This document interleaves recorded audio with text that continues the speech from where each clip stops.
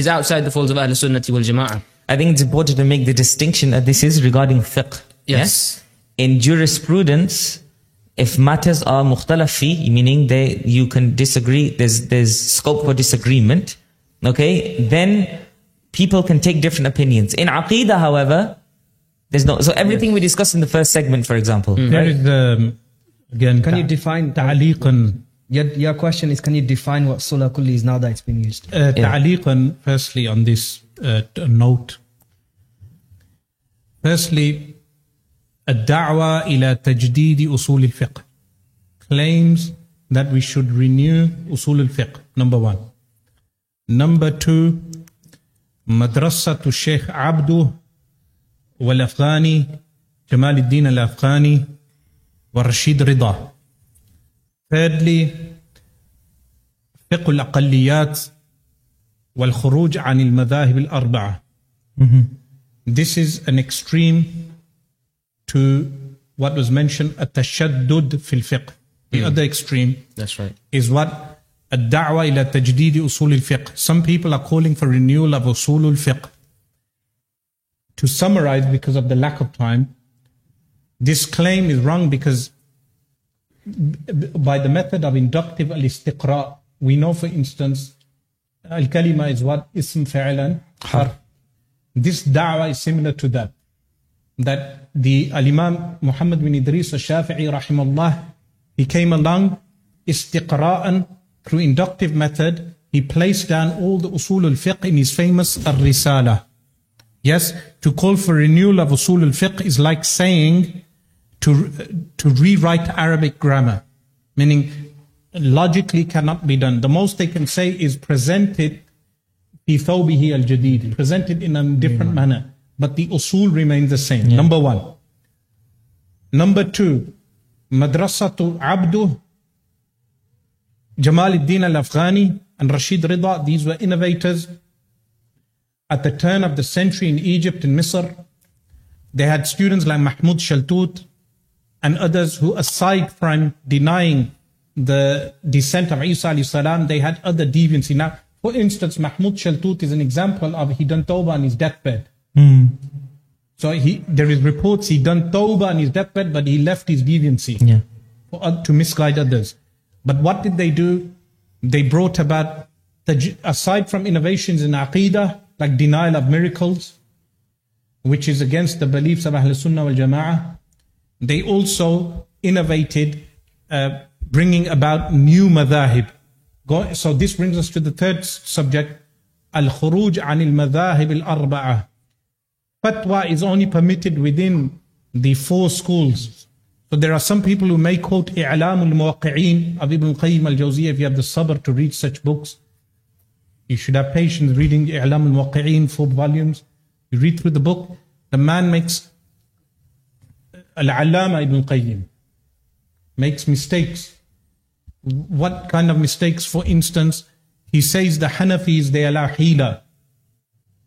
And yes, they do, but the hila that's prohibited is when you do irtikabul haram, carrying out haram to validate haram. That's the hila that's impermissible. The hila that the Hanafis do is what? Doing halal to permit something else. So these type of nuqul he has in his book, I'lam al-Muwaqqi'in.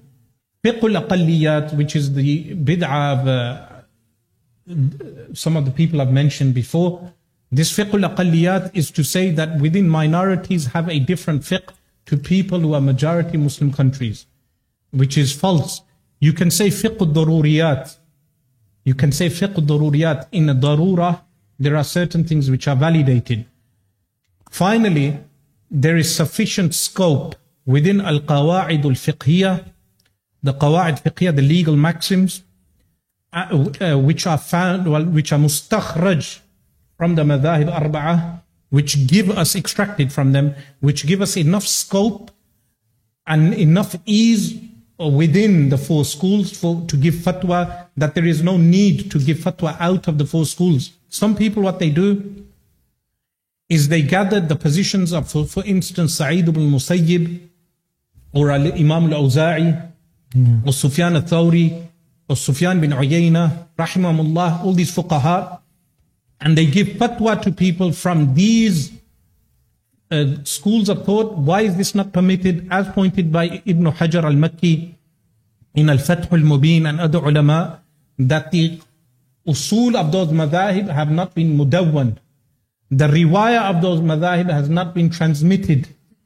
Therefore, fatwa from those schools is not permitted no longer.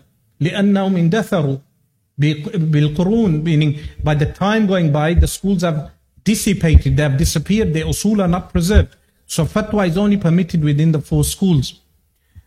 Then within the 4 schools, a person, there is ikhtilaf. Nuruddin Ali as-Samhudi, he has ikhtilaf with the other scholars. إِذَا الْتَزَمَ أَحَدٌ بِمَذْهَبٍ مُعَيَّنٍ, if he becomes multazim bi-madhhab, then does he need to stick to the madhhab? Shaykh Abdul Ghani al-Nabdi says otherwise. Some people said, I misquoted Khulasatu Tahqiq. I went back to Khulasatu Tahqiq. Al-Fasl al-Awwal, I did not misquote it. As long as you stay within one of the 4 schools, you are within the parameters of Ahl-Sunnah wal Jama'ah. And as long as you follow the Rajih opinions in the Maliki school, the Al-Mufta bihi in the Hanafi school, etc., you avoid the extreme of Muhammad Abdu and Rashid Rida. There are certain people attempting to promote these people now.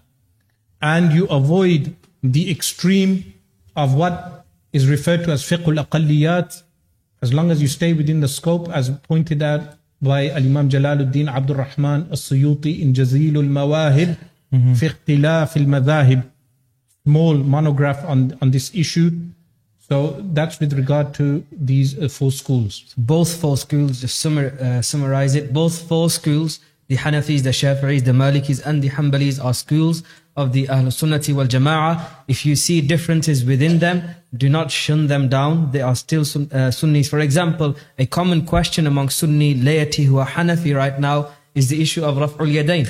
And people question them that, why do you not raise your hands? And they bring out hadith from Bukhari and from Muslim, and they say you're denying hadith, this, that, the other. These are differences of opinions within the 4 schools of fiqh from jurisprudence. The Hanafis, we have our reasoning that we do not raise our hands, okay? The Shafi'is have their reasoning that they do raise their hands. What the Salafis try to do is try to shun us as saying we are not people of hadith, we don't follow hadith. That is completely incorrect, okay? If you want to do Raf'ul Yadayn, you do Raf'ul Yadayn as a Shafi'i. We do not completely prohibit it or condemn it as an action, okay? We believe that it is a valid position in the Shafi'i school. So these are things that, as a lay person, you need to understand these things. We do not get involved in these petty debates as laymen, okay? These are valid differences of opinion within schools. What our main concern is of aqeedah, with keeping our belief and our i'tiqad firm upon the creed of the Ahlus Sunnati wal Jama'ah.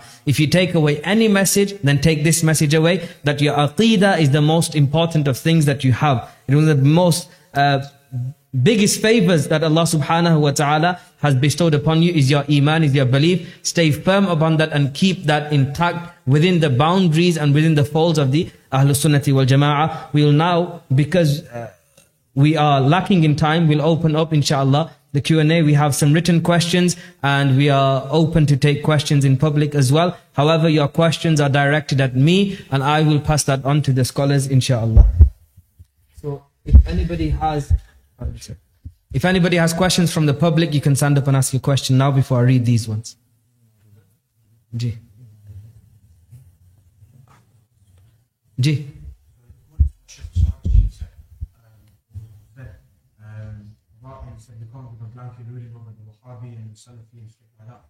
The hadith of Prophet sallallahu alaihi wasallam that you quoted in regards to Amir Muawiyah radiallahu ta'ala, the extension of that was the Jama'ah and Ahl Sunnah wal Jama'ah. If these people do not follow the Ahl Sunnah wal Jama'ah, what would we find them at? Because as far as it looks black and white, Ahl Sunnah or Muslim. Yes, they still fall under Muslim. Ahlul Bid'ah. Ahlul Bid'ah, Muslimin. We do not declare them kuffar.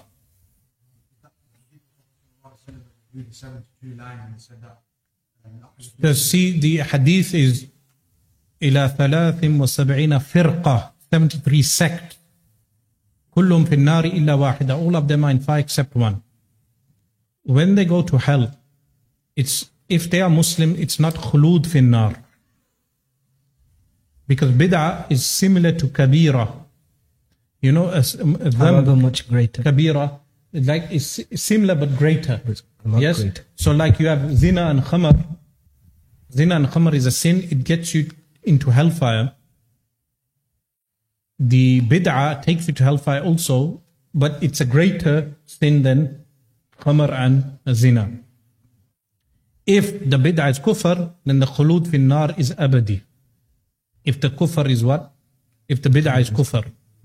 But otherwise, it's not. If it's not kufr, then it's not khulud fin nar. Plus the hadith, taftariqu ummati, there's a discussion on what the meaning of ummati is, ummatul ijaba, ummatul da'wah, which is a different subject. Yeah. Any other questions? G.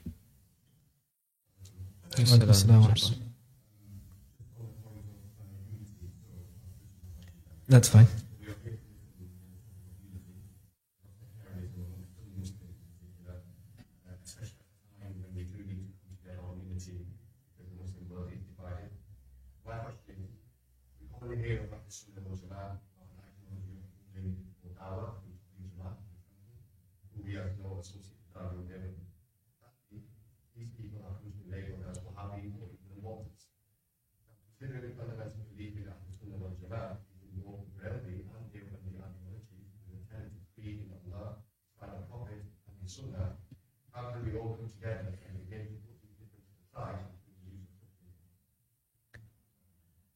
Forget the labels.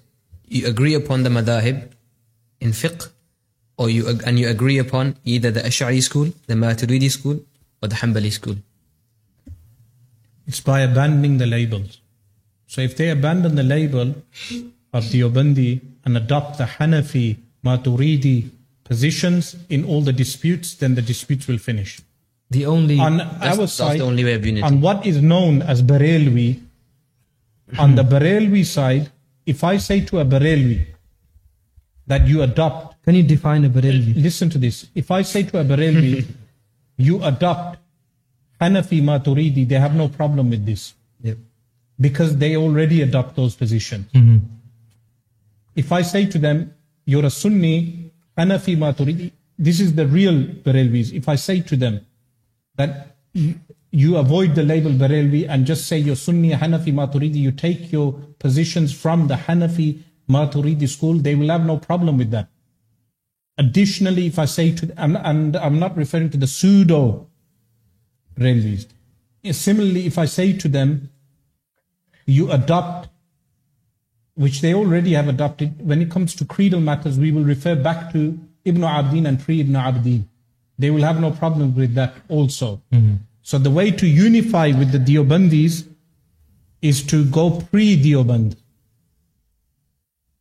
So the Deobandi public, they should go pre-Deoband. And any positions they differ on, go and look at and this is what was stated by Abdul Sattar Khan Niyazi, Al-Ittihad Bain al-Muslimin, in his book. He said to the Deobandis, if we differ, let's go back to Fatawa Alamgiri. Yes? He said, let's go back to Fatawa Alamgiri. And then he said, what was the second book? If we differ on Fatawa Alamgiri, let's go back to your book Al-Muhannad. The positions that you mentioned. You check the book of Abdul Sattar Khan Niyazi. So basically, in summary, the only way of unity is unity in creed. If you unite on the creed of the Ahlul Sunnati wal Jama'ah, there is no issue with uniting on with other people, but they must unite on the creed of the Ahlul Sunnati wal Jama'ah. If you oppose the creed of the Ahlul Sunnati wal Jama'ah, we are not permitted, okay, as people of correct and sound creed, we are not permitted to unite with you on false belief, on false creed. That is a label of liberalism, okay, or perennialism, as you say that, oh no, everybody's okay, this, that. No, sometimes you have to call a spade a spade. When it's wrong, it's wrong. And that's why we do not unite on kufr, we do not unite on deviancy, we do not unite on bid'ah. Yes, in certain cases we may unite in political agendas, okay, that is absolutely fine, there's no issue with that. Aqdas, you had a question.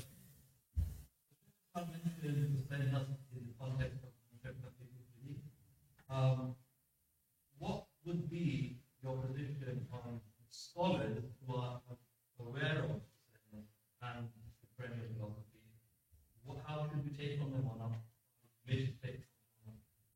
You see, anyone who says perennial philosophy is a valid position amongst Sunni ulama is either entirely ignorant, which I don't think is the case, or is purposefully misinforming people. And this seems to be the case. They are misinforming the Sunni public of positions. Now, for instance, in this case, you're referring to Hamza Yusuf. Hamza Yusuf, people have issues with him for being politically wrong in many things. But he stated with regard to the Ash'ari, the Ash'aris, that they contradict the laws of logic. How that we, the Ash'ari, we say that the sifat of Allah are not Ainu Dhat and not Ghayru Dhat. And then he said, look, they contradict the laws of logic.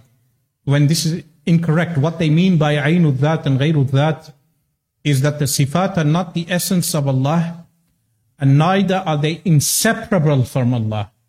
It's not a contradiction of the law of logic, but he misinformed the public of that. Similarly, he continuously states that Sunni ulama validated perennial philosophy, like from Faisal Tafriqa, misquote.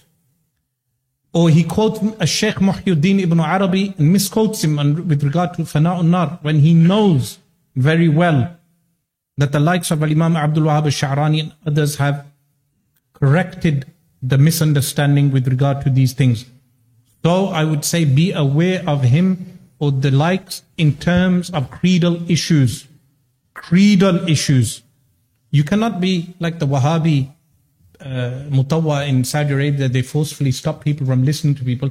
People are free to listen to whom they want, but our task is to inform them that be careful on creedal issues, that he will misinform you of these basic things, which a person in the public will be unaware.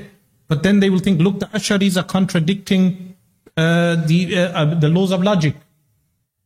So this is why, and there are some people who are on social media now, they copy this from Hamza Yusuf. So there is a person on social media, he said, look, the Ash'aris, they contradict the laws of logic. He's taking that from Hamza Yusuf without verification. So I would say be careful of such people in terms of creedal issues. Yeah.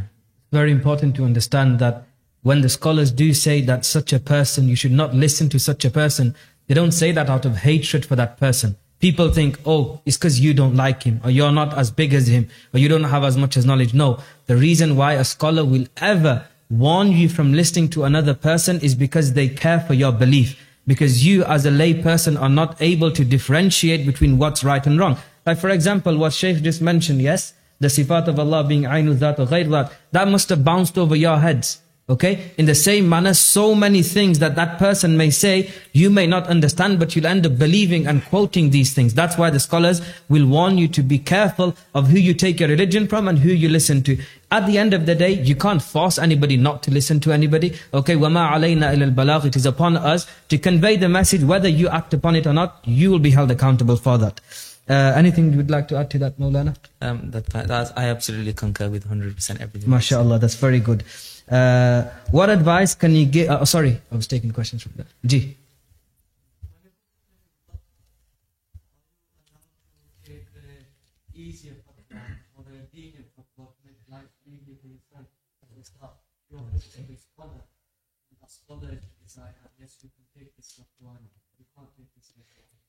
Okay. Let me just repeat the question. So the question, Shaykh As'ad, is that is it permissible for an individual who has two fatwas, one is more lenient and is a valid fatwa? The distinction you have to make is, even though it's lenient, it has to be valid. Okay, it can't be a made up fatwa. The fatwa has to be valid. So you come across two valid opinions within your school of thought, which one is lenient, one is extreme. Are you permitted to follow the lenient one to make life easy for yourself? Not extreme, but a bit rigid, that's it. Not extreme. Not extreme, maybe a bit more difficult for your nafs. Yeah, so yes. The most atqa position, the one with the most precaution, and the position of the most taqwa is to take the one that is more difficult for your nafs. However, if the second opinion is a valid opinion, then if you were to take that, then there wouldn't be anything wrong with that. As for who you're taking your opinions from, fatwa shopping is an issue, Right? We get it all the time. Yeah, somebody will come to myself and ask me a question, and they'll go to Shaykh Sayyid Sundani, ask him a question, and and in certain matters, then there may be a slight difference. You should stick to one scholar, and that scholar, as Maulana Nizam earlier said, should be your local imam. I'm gonna make this very clear. Disclaimer on the work that we do, say for example on social media, is not for people who have access to scholars. We've said that multiple times. If you have access to a teacher, you have access to a scholar. You go to them scholars. You don't need to take fatwa you don't need to take a ruling from me or anyone else, okay? So in that case, you stick to one position with one scholar who is from one of the 4 schools. Of course, in the majority case here would be at a Hanafi school. Go to your local imam, you ask him.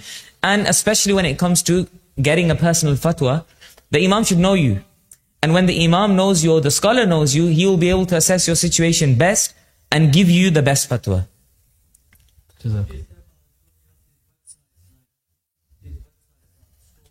Yeah.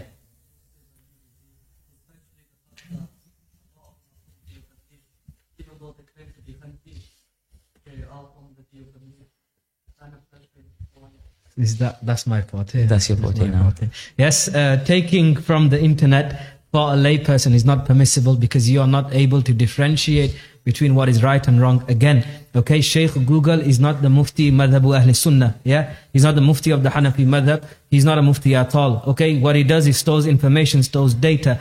That's just like you walk into a library, open a book. I like this, I'm going to follow this. That's not permissible, right? You have to ask a qualified scholar. And as Maulana Isam, again, reiterating this concept of build your relationship with your local imam so you are able to ask him these questions, whether in private or in person, via text message, however that may be. Build this relation. You are not a Sunni lay person, not even a Sunni, any lay person. No scholar will ever say that to his community, that you go on the internet and find whatever opinion suits you and follow that. Okay? You should take from credible Sunni ulama, and those Sunni ulama, if they have credible sources, one for example is Seeker's Path. Okay, take from them sources, that's not an issue. But even then, when you take the fatwa, give it to your local scholar and say, look, I read this online. Am I understanding it correctly? Okay, because you may take a fatwa and you as a layman may not understand it properly. So it's imperative to do that. Let's qualify what you mean by taking from the internet. In terms of Hanafi fiqh, the scope of difference is very less. So what is referred to as al-mufta bihi is a very narrow path. The school has been sieved through after post Ibn Abidin rahimahullah. Most of our fatawa are agreed upon. There are only a few fatawa on modern issues which may be disagreed upon. But the Hashia of Ibn Abidin, Raddul Muhtar, is the decisive book which determines the fatwa in our school. So in the Hanafi school, most of the fatawa are agreed upon. I would advise people posting on Instagram or Facebook fatwa to copy from Ad-Durarul Mubaha fil Hadri wal Ibaha. Subhanallah. And you will make Bahari Shariat. Bahari Shariat is a valid book, and alhamdulillah, we are undertaking the Arabic translation of this work. Underway, inshallah ta'ala. But the point being that you copy most of the questions people ask you have not changed from that time. So when you post on Instagram, do that, inshallah, you'll have less criticism of your answers. Yeah, that criticism occurs with everyone, even with myself. If I leave something unqualified, like MMA fighting is haram, I'm qualifying it's haram, mutlaqan. Boxing is haram. But sometimes people may pick up upon when you're making an exception in terms of, I was entertaining some of the Lozel's youth. Lozel's is a rough area. And I said to me, unless you're like Habib, it's haram. As a way of jest. But the point is that it's haram. But people pick up and say, look, they are giving false fatwa. So it's better, more ihtiyat, to copy from books like Ad-Durarul Mubaha fil Hadri wal Ibaha by Khalil bin Abdul Qadir al-Nahlawi rahimahullah, or Bahari Shariat, or these type of reliable books. Some fatwa have changed over time. For those, go to the work of Shaykh Nuruddin Itr, I'lamul Anam. one of the best works written in our times. SubhanAllah. Yes, brother. Recently on social media, you claim that Shaykh Hamza Yusuf is a great scholar and I respect him. And excuse me now, it's one of them. How does that work? He is here. We did say that Hamza Yusuf, if you had a marriage with Shaykh Asrar, I wonder the public had a right to know what happened in the meeting because now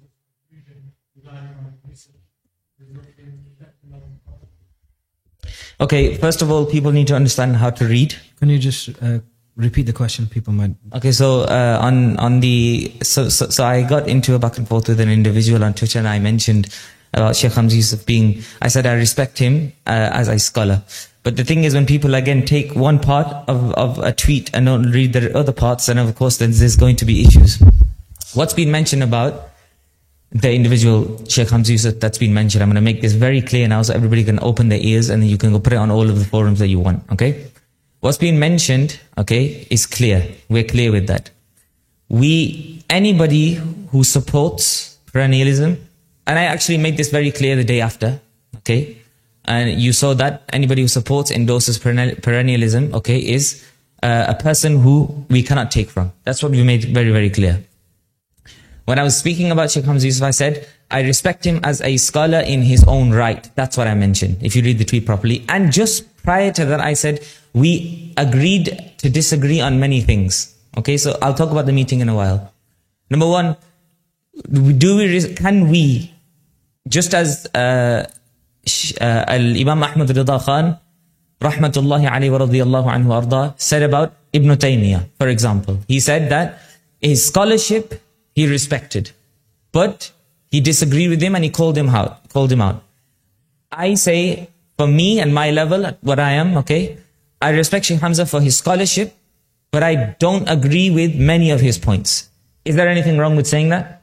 Shaykh, can you qualify and be the judge? So again, as long as you condemn the bid'ah, as long as you make it clear that you do not adopt those positions or you condemn any promotion of those acts of innovation, I think it may have been an impromptu post on your part. Yes. You've qualified it. Yeah. I think the issue should be laid to rest. He's made it very clear. He's told me about the meeting. I'll tell you what happened in the meeting. Yeah, you can tell him. Shaykh Hamza Yusuf misquoted Al-Imam Abu Hamid Al-Ghazali to him from Faisal Al-Tafriqa regarding perennial philosophy. He referred to the UK Barelvis as takfiris, meaning me. So you guys may say, when I say pseudo Barelvis, outside of the UK, people know me as the biggest Barelvi going. But the Barelvis as being takfiris, which is a lie, as we've demonstrated, we are not takfiris. We have usul and dawabit of takfir. We are not like the ahbash who declare ulama kuffar, like they declared as Sayyid Muhammad bin Alawi al-Maliki a kafir. They declared Shaykh Muhammad Sa'id Ramadan al-Buti a kafir. This is false positions. We do not do a tasarru' fi takfir. We do not hasten in takfir. So he said that to Maulana Asad Ali. Maulana Asad Ali gave his sentiments back. He made an impromptu meaning tomorrow if I meet Hamza Yusuf, he will be very clear on what I'm saying to Hamza Yusuf. The last time I found him, I condemned him for his praise of the Indians, the Hindu Indian army and the occupation of Kashmir, and some of the issues to do with more political issues. I've spoken up to him direct, but he doesn't change. Regarding perennialism, regarding his Dante quotes, he doesn't change. Have we done takfir of him? No. He's a Muslim. We do not do takfir of him. And if he respects him for his age, like I said, I respect Shaykh Abdullah bin Bayya for his age, for his learning. But he's mistaken on so many things. Takfir is not our task. But condemnation of the issue is essential. So do not lose focus of the issue. And do not get emotional about attachment to a person. Look at the issue itself. I think it needs to be mentioned, right? In terms of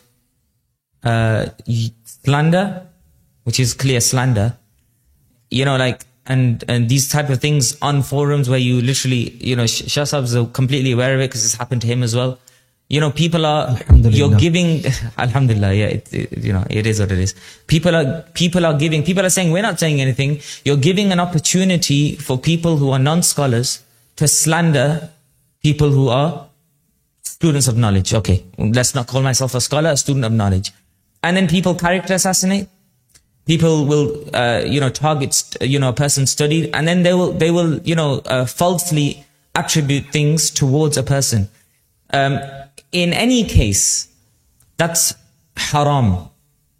One thing I would say though, with regard to this, me being a public figure, I forgive everyone who's ever slandered me today. Subhanallah. An individual who's on video, numerous individuals who slander me on video, I forgive you today for the sake of Allah. Why? I'm a public figure. When I go into the public platform, I should be prepared for this slander. Yeah. Yes? So, grow thick skin. Allah will raise your status if you do not defend yourself. We'll move on with the questions and answers. Subhanallah. Now, any other questions? That's fine.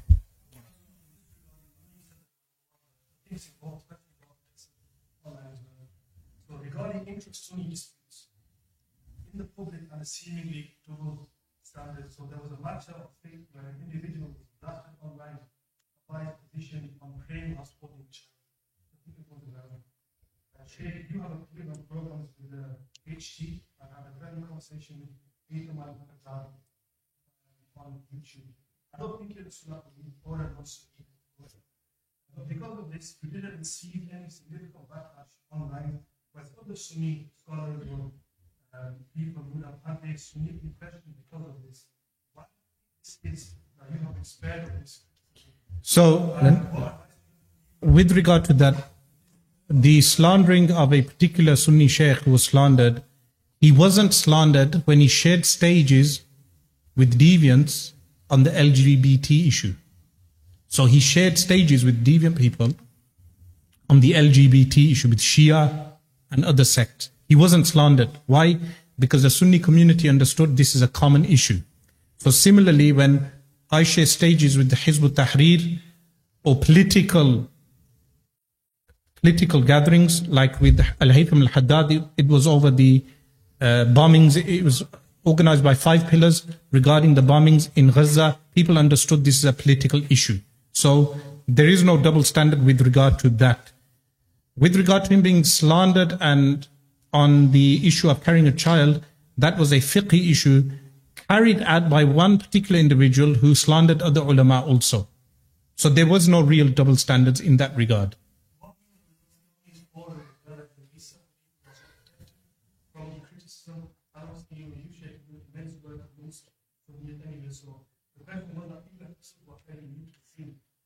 Why are these guys targets? Certain people are more established and lose their history amongst Sunni protecting from further. No, because I believe Sayyid Irfan Shah is an example of that. His history did not protect him. Yes? Meaning more, he outdates everyone. Yes?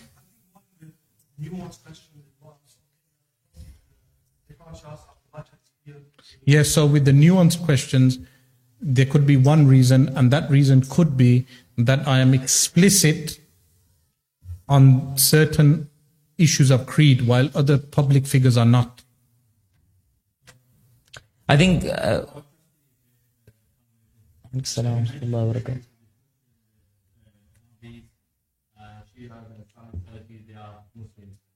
why do we blame our problems when they go to Saudi Arabia and they do read prayer behind them? So, with regard to prayer behind them, do you know Sudais, the Imam of Mecca? Recently he gave comments praising America. Praising Trump. And praising Donald Trump. So many Salafis said that from henceforth they will not pray Salah behind Sudais. Did you hear about this? Why do they not pray behind a Sudais? Because they have issues with what? His political stance on America. So they justify that. If an Imam of the Haram validates Israel tomorrow, would you pray Salah behind him? You would not. So similarly for us, when they say statements like the Prophet ﷺ is dead in his grave and he doesn't benefit you, we do not pray behind them. Is that clear? You mentioned the all school of thought of Sunni. Is my understanding is correct? Yes, all 4 Sunni schools. You know, certain people, they do say they don't follow the all school of thought. They just only follow the Quran and Sunnah. When it comes to matters, Islamic matters, they just follow one school of thought, Shafi, Hanafi. What would you say about those people? No, for following one school of thought is fine. They do not follow any school of thought. They only follow the Quran and Sunnah. When it comes to matters, Islamic matters, divorce or inheritance, then they go into the one school of thought. So the one school of thought that they follow, by default, without realizing they are following that one school of thought. So the statement, we follow Quran Sunnah, is just a slogan. Kalimatul haq yuradu biha al-batil. Like Sayyidina Ali radiallahu anhu said. So all the 4 schools of thought, they do follow the Quran and the Sunnah as well. Okay, they don't oppose the Quran and the Sunnah, they follow the Quran and the Sunnah as well. As for some claimants who say, we do not follow any madhab from the 4 madhahib, we don't follow any of them, we take only from the Quran and Sunnah and that's it. Okay, this is that person who says that is a mubtadi' because it is from the daruriyat of the Ahlus Sunnati wal Jama'ah to follow one of the 4 schools of thoughts. Okay? Next time that person does it, take him the Quran and the Hadith and say, take out inheritance laws yourself. Anything else? Okay, we'll move on to the questions which are written. Firstly, these 3 questions are specifically for Shaykh Asrar Rashid, which is, Shaykh, to hold the belief that one, minimize the answers please. To hold the belief that one prophet, I can't read the questions. To hold the belief that the prophets can commit minor sins but not major, is this a belief of the Ahlus Sunnati wal Jama'ah? So this qawl, he wants me to summarize the statement. Sometimes when you summarize too much, it lands you in trouble. So it has to be sufficient tafsil. This qawl that the Anbiya can commit imkan, note it's imkan of saghira. Imkanu saghira is qawl marjuh. It's qawl marjuh. It's not the valid qawl. We take the qawl that it's impossible, mumtani'. But someone who states this, we won't declare them a mubtadi'. They do not believe in wuqu'. They do not believe in wuqu'. So such type of aqwal are found in Kitab al-Tawheed of Abu Mansur Muhammad bin Muhammad al-Maturidi rahimahullah. It's al-qawl al-marjuh. Which is not the valid. It's not the valid position. And it's imkan, it's not wuqu'. If somebody believes in the wuqu', what is the ruling on that person? The wuqu', it's ibtida'. There's some people who believe in wuqu' al-kufr. Wuqu' al-kufr. This is from Anbiya, this is kufr itself. There is a particular alim, but we won't go into that now. Okay. The next question is to hold the belief that all the companions will enter paradise eventually. However, the odd few, some of them will be punished in Jahannam first before entering paradise. Is this a belief of the Ahlus Sunnah? No, because look, with this belief, firstly, for someone to say some of them will be punished in Jahannam, they need a nas. There is no such nas. There is no such nas in Quran and Sunnah. In fact, it's the opposite. Every Sahabi shall enter paradise without entering hell. SubhanAllah. Yes, this is the correct position. SubhanAllah.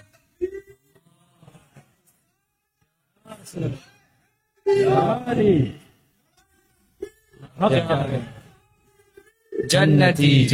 Every Sahabi will enter paradise. Now, I know emotions are high. I wanted to keep this with less emotions. Inshallah. This is why I'm not suited for Pakistan. Completely disagree. The issue is that every Sahabi, look, my position on this is every Sahabi is also mahfooz. And even if a sin does occur, they are punished on earth or they do tawbah. On earth. There is no daleel that a Sahabi did a sin and was musir on the sin. They all did tawbah. Like the man, he committed adultery. He went to the Prophet ﷺ and said, adultery was punished on earth. The Sahabi was drunk and they wanted to curse him, and the Prophet ﷺ said he loves Allah and His Messenger, and then he was punished on earth. No Sahabi commits a sin and then is musir on the sin. They all do tawbah, they all are mahfuz, they all are protected, and they all enter paradise. If you want to go into a Shaykh Muhyiddin ibn Arabi and Futuhat al-Makkiyah, that's a different issue. What he says regarding the ummah of the Prophet ﷺ, never mind any Sahabi. So the Sahaba are mahfuz, and this is across the board, but the higher the rank, as well as another issue, ijtihad, khata ijtihadi. This issue, even if a Sahabi who is a mujtahid commits khata in the ijtihad, the hadith that states إِذَا اجْتَهَدَ الْمُجْتَهِدُ فَأَصَابَ فَلَهُ أَجْرَانِ وَإِذَا أَخْطَأَ فَلَهُ أَجْرٌ. Go and check what Al-Imam Abdul Wahhab al-Sha'rani says. Even the khata is a correct position in al-Islam. Subhanallah. Even the khata of the mujtahid, because the sharia is bain al-azima wal-rukhsa. Bain al-azima wal-rukhsa. So Al-Imam Abu Hanifa is correct. He will get 2 rewards. If he is wrong, he'll get 1 reward. But he is wrong doesn't mean it's not sharia. So therefore, if someone says a Sahabi or a Sahabiya made khata ijtihadi, it does not entail that they will do something that is ghair shar'i. Is essential. And with regard to Fadak, Sayyidatuna Fatima radiallahu anha, my position is that she did not make ijtihad in the first place. This is my position. She was mahfudha. Sayyiduna Abu Bakr Siddiq radiallahu anhu is mahfudh. And this nonsense that people have started, they should desist, and it's causing fitna amongst the public. Sahih. Next question, can a scholar such as Imam Shafi'i or the awliya of the past, the likes of Shaykh Ahmad al-Rifa'i or Shaykh Abdul Qadir al-Jilani rahimahumullah, can they be higher in rank than the companions? Waliyadhu billah. Waliyadhu billah. Who said wilaya of those people is greater than the suhbah of the Sahaba? Allah. The suhbah is higher of the wilaya of those people. So these people, they quote ascribed to Sufyan al-Thawri rahimahullah, that he said Al-Mahdi will be greater in rank than a Shaykhain. Go and check what Ibn Hajar al-Haytami rahimahullah in Al-Qawl al-Mukhtasar mentions fi akhbar al-Mahdi al-Muntazar. He states lam yasihha, it's not authentic. Additionally, what Muhammad bin Abd al-Rasul al-Barzandi mentions in Al-Isha'a fi Ishrat al-Sa'a, he does naqd of this narration from the Salaf. Additionally, check what Muhammad bin Ahmad al-Safarini rahimahullah states. He states this qawl is not authentic. So this is a bid'ah, to believe a wali who is not a sahabi, who is not, all the anbiya awliya, all the sahaba awliya, their wilaya is greater than the wali of a non-sahabi. So to believe those wali awliya have a higher rank than a sahabi, anyone who holds this position is from the ahlul bid'ah, from the people of innovation. Haven't the scholars mentioned it as being kufr, Shaykh? That's on tafdeel of anbiya. So if they believe that they are greater than anbiya, then they commit kufr. A question for you, Maulana Nizam. How do you deal with fake or ex-Muslims that generally attack laymen? So there's people who claim that, oh, I left Islam because of this, which generally they're lying. They were never Muslims in the first place. How should a layman deal with that? A layman should not be dealing with it at all. The layman has no knowledge, and when he starts getting into debates which are beyond his scope of knowledge, he may be even affected. He may get affected by the opposition himself. So this is very dangerous. No layman should get into debates online, because it is a danger and threat for your own iman. Allah subhanahu wa ta'ala in the Quran says, وَعِبَادُ الرَّحْمَنِ الَّذِينَ يَمْشُونَ عَلَى الْأَرْضِ هَوْنًا وَإِذَا خَاطَبَهُمُ الْجَاهِلُونَ قَالُوا سَلَامًا.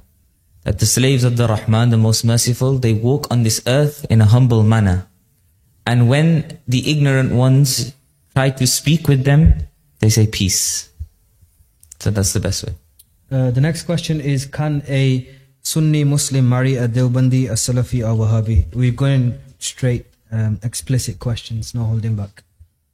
Is that my question? Yeah. Can a Sunni Muslim marry a Deobandi, Salafi, or Wahhabi? No, they cannot. The aqd That will take place. the aqd will be valid, Yeah. but they will be sinful. They will be sinful. Marriage with those who are mubtadi', who are deviants, the position of the Ahlul Sunnah is the nikah will be valid.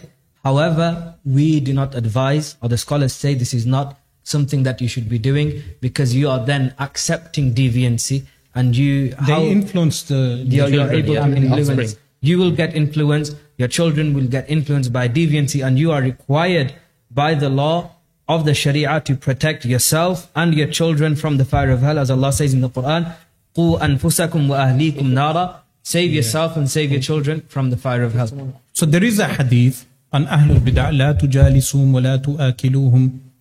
Do not sit with them, do not eat with them. There's also ولا تناكحوهم. Do not marry them. So the hukum is the same.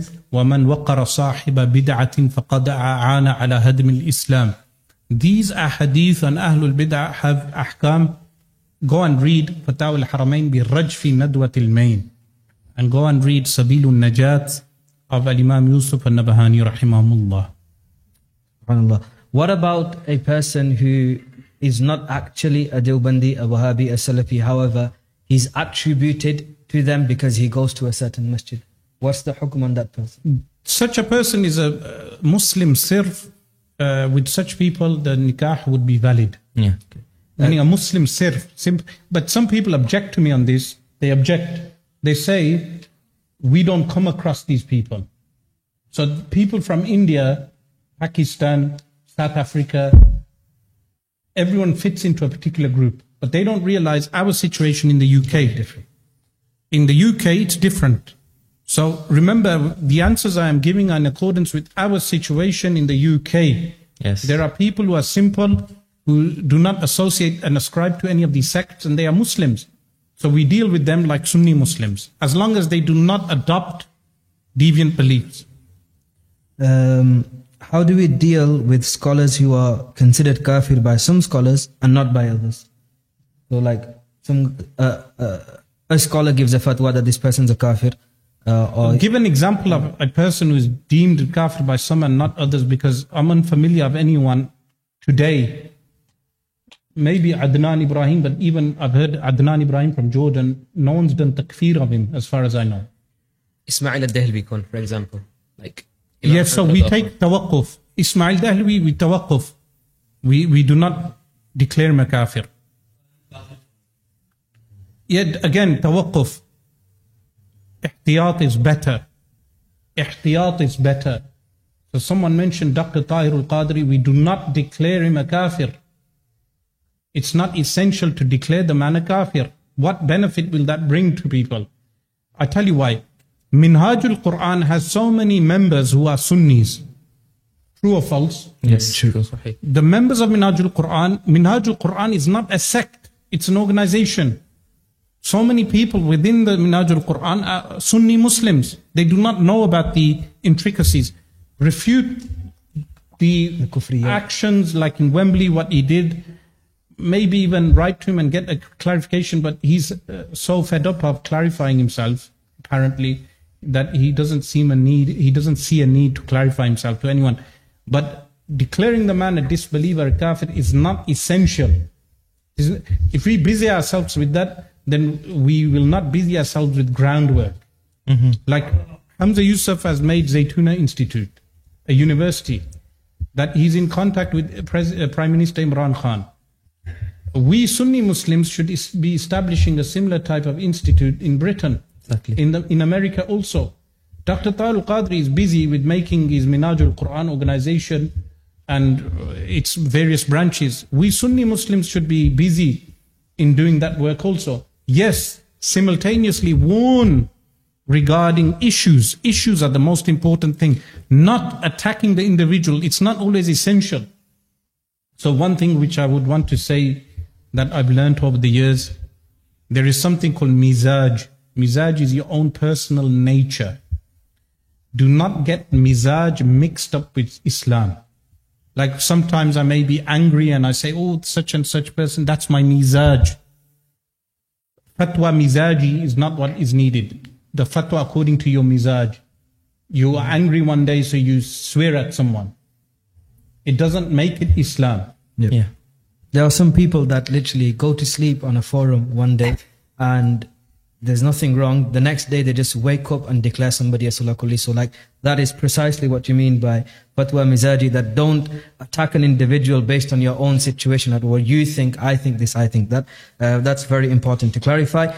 The next question, is there anything else in the public? I guess not. Okay, the next question is, Shaykh, are we allowed to pray behind Imams of the Haramain when we go to Umrah? Okay, that's been answered. Are we allowed to pray in masajid which have Imams who claim to be from the Deobandi sect as well as Wahhabi Salafi? Should Sunni Muslims be going to these places, these masajid, and praying their salah in their masjid? Sunni Muslims should pray in Sunni masajid. What's the ruling of somebody who prays behind these people? What's the ruling in the prayer? Again, everyone sitting here is familiar with the bid'ah. So you repeat your salah. Yes? What I was referring to on Ummah TV was referring to someone who is actually ignorant of those rulings. And there are people, I'll bring you in front of you. In fact, Al-Imam Ahmad Rida Khan, rahimahullah ta'ala, mentions avoidance of takfir of people who cannot understand the qa'iq of kalam. Yes, he mentions a category of people. So amongst the awam, there are people who do not know the differences. The people who know the differences cannot pray behind them. Or if they do, their salah is makruh tahriman. What about those people? But this is an issue of fiqh. It's not an issue of aqidah, because in the Shafi'i school they can pray. Okay. What about somebody who knows that the person is a deviant? Oh, sorry, the person, like you mentioned, a person who does not know. You use the verse of the Quran that la yukallifullahu nafsan illa wus'aha. Is it not the responsibility of the scholar to make that lay person who does not know, make him aware that do not pray in this masjid because the imam of this masjid holds such and such a belief? Yes, the ulama should inform the public, but the taklif I was referring to, some people said it was misapplication of the verse. Taklif is in accordance with your level. So I was attempting to convey the fact that there are some lay people who cannot grasp these issues, and you come across them all the time. People who live in real life, like myself, know this. Some people may be stuck in the confines of their madrasa or hide behind a YouTube screen, but they do not have interaction with the real world. In the real world, there are maratib of people, but the general hukm, the general judgment is salah behind Ahlul Bid'ah is makruh tahriman. And if they have kufr in their beliefs, then it's not permitted. But the makruh tahriman refers to bid'ah, and it's an actual issue of fiqh, because in the Shafi'i school it's allowed.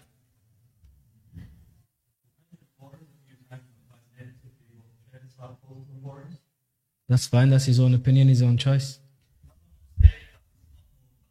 Yeah, sometimes the forum may be beneficial, but again, you are layman. You are not able to decipher what is beneficial on a forum, what is not beneficial on a forum. So my personal advice would be stay away from such forums. If you really want a forum, come to your masjid and sit with your local alim. Yes. Okay, then you can discuss the matters in however much detail you wish to discuss. I'm not disparaging what people do.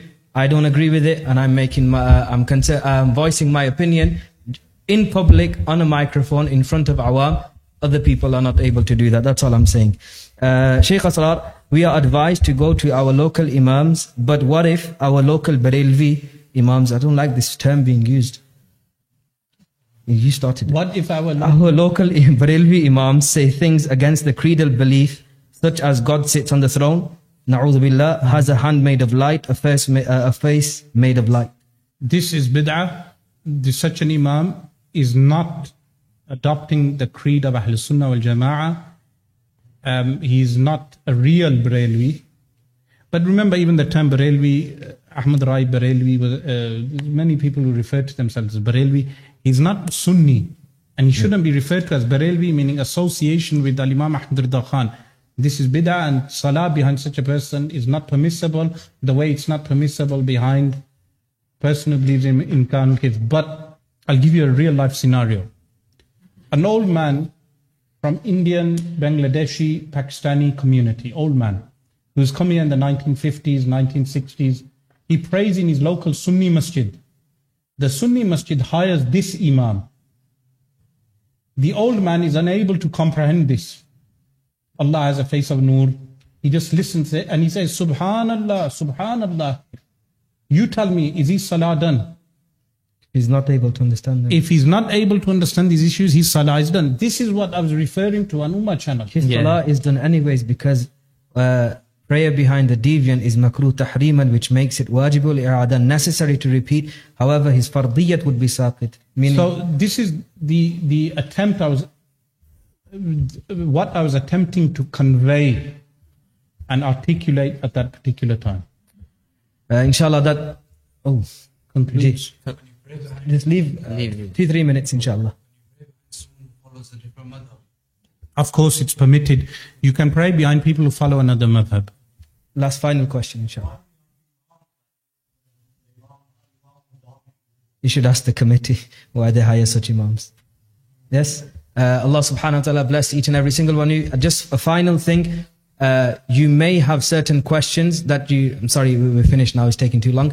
You may have questions or any objections from anything that has been mentioned. Please, I beg of you as a brother in Sunniyat, if you do have any objections from anything that anybody on this panel has said, please approach them privately. You can get their contact details from Hafiz Uwais. You can reach myself or Shaykh Asad on Instagram. If you have a problem with anything that we have said or question, or you might want us to elaborate on something, reach out to us directly. Please do not go on forums or in your own little Facebook group chats or on your WhatsApp messages and slander and swear and curse. Okay, that is haram. This backbiting is haram. If you have an issue with anything, come directly, inshallah. We are responsible for what we have said. Inshallah, we will clarify. If anything has been said wrong, inshallah, we will be retracting that, inshallah. We hope that it was not the case. Alhamdulillah. Jazakumullah. Thank you very much to every single person who turned up. Thank you very much for the organizers, the hosts of this event. May Allah subhanahu wa ta'ala have mercy upon each and every single one of us. We'll finish with Salatul Salam because this is one of the practices, the ma'mulat of the Ahlul Sunnati wal Jama'ah. Mustafa जाने रहमत पे लाखों सलाम शमाए buzz में हिदायत पे लाखों सलाम शमाए बज़ में हिदायत पे लाखों हम गरीबों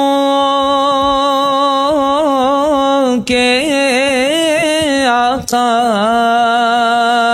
पे बेहद दुरूद हम गरीबों के आका पे बेहद दुरूद हम फकीरों की सरवत पे लाखों सलाम मुस्तफ़ा जाने रहमत पे लाखों सलाम शमाए बज़ में हिदायत पे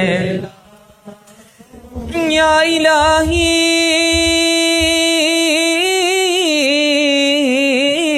सदक़ाए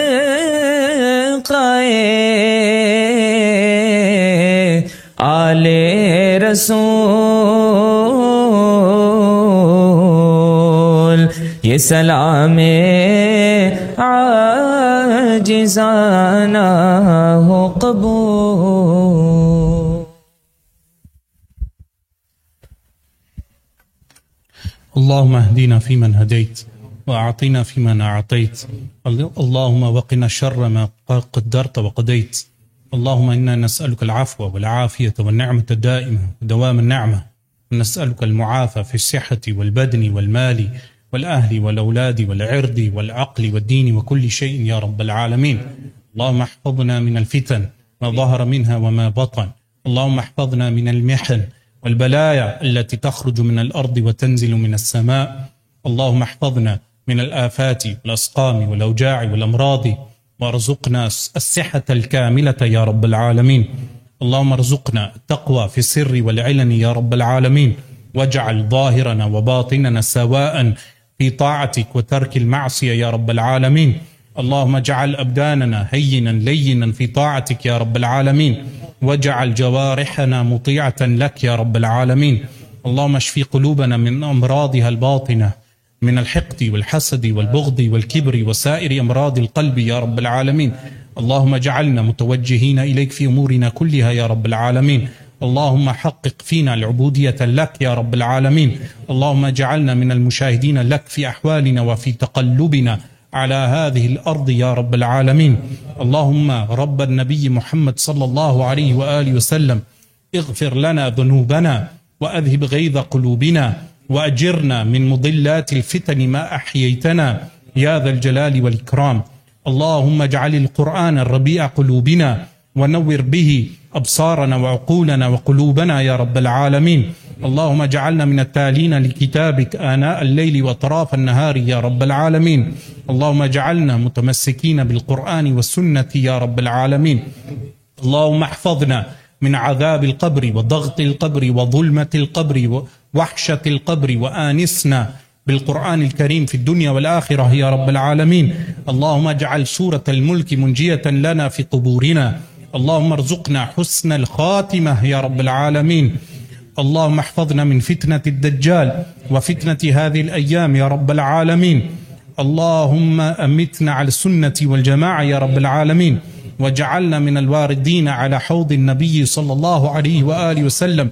اللهم احشرنا مع النبي صلى الله عليه وسلم وجماعته من الصحابة الكرام عليهم رضوان يا رب العالمين، واجعلنا من الواردين الشاربين من حوضه الشريف يا رب العالمين، واجعلنا من الذين تبيض وجوههم بعد شربة هنيئة لا ظمآن بعدها يا رب العالمين. وصلى الله وسلم وبارك على سيدنا محمد وعلى آله وصحبه أجمعين.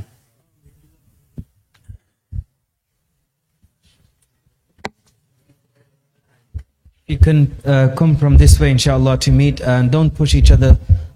Do salam properly.